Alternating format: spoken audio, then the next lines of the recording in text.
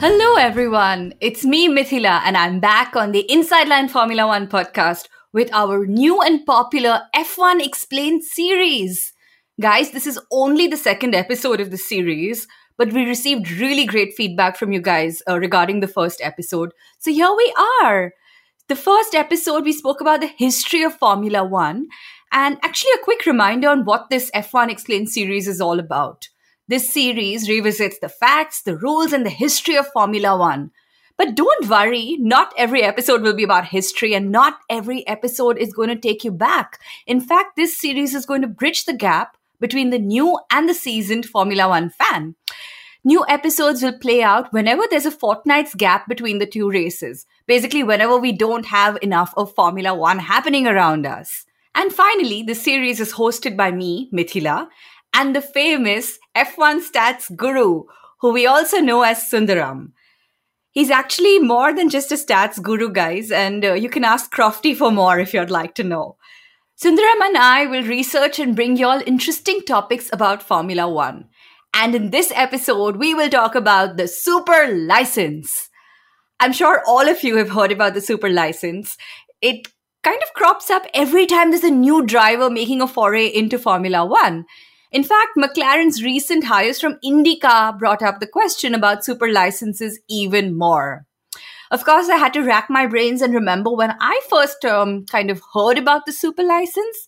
It was in 2001 when Kimi Raikkonen graduated to Formula One and he was given a conditional super license for just the 4 first races of the season, and that was quite interesting. So guys, in this episode of the F1 Explained series, we're going to talk about what is a super license? What is the eligibility criteria? In the case of McLaren, can IndyCar drivers make a switch to Formula One? And what is their super license status? For me, also the most important question, how are female drivers eligible to apply for a super license? So over to Sundaram, who's got all these answers and a lot more to go. What is a super license? So just like you would need a driving license to drive a road car, you would mandatorily need a super license to compete in the Formula One World Championship. That's your entry ticket to the pinnacle of motor racing. It's a way of filtering down and ensuring a driver has the necessary skills and is experienced enough to drive in Formula One. Potential alone or bags of money just won't do. So there's an eligibility criterion here? Yes, there are quite a few prerequisites to earn a super license. Drivers firstly need to be at least 18 years of age and need to hold a valid driving license. They also have to pass a written test on the International Sporting Code and the sporting regulations, and must have also completed at least 80% of 2 FIA approved championships. Additionally, they also need to have a minimum tally of 40 super license points in the last 3 seasons. Remember that number. So did Max Verstappen have a part to play in the framing of these rules? Yes, he did. The super license system has been around for decades, but they weren't as detailed back in the day. That allowed Red Bull to exploit a few loopholes and fast-track Max Verstappen into Formula One at the age of 17. But that got the FIA a little concerned, and rightly so, because it raised questions not only on the experience of these drivers, but also on general safety and fitness. The FIA were quick to publish a revised system with a minimum age bar along with a super license points accumulation system based on their performances in the junior categories or other single-seater championships. If the current system existed years ago, the likes of Verstappen, Daniel Ricciardo, and even Kimi Raikkonen wouldn't have been eligible to debut in Formula One at the time they did. So how does one earn super license points? Well, there are over 30 racing categories under the FIA in which you can earn these points. Formula 2 gets the biggest share here as the FIA encourages drivers to make it through Formula 2 before driving in Formula 1. IndyCar comes next in terms of weightage.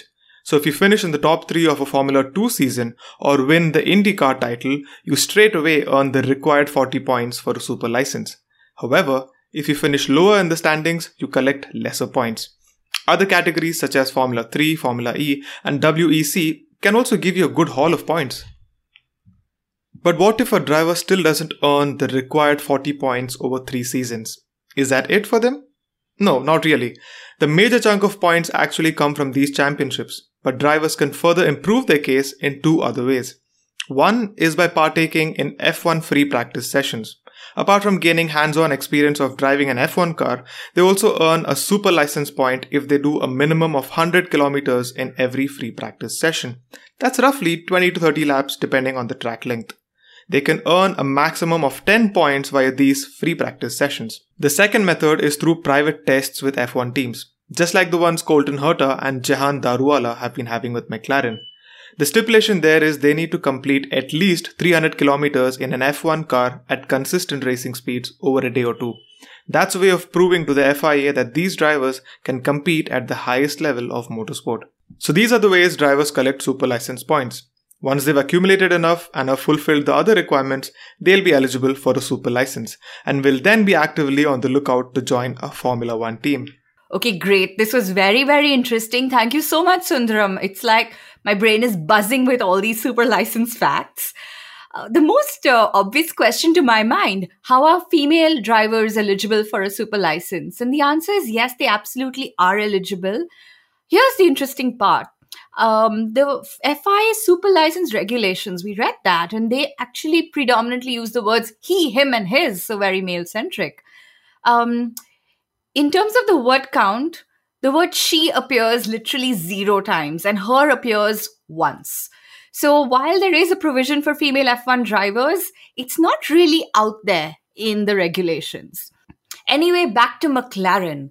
So do all the drivers in McLaren's radar already have super licenses? Well, at the moment, Jehan Daruwala is the only one with enough points. And as we know, he's already applied for a super license.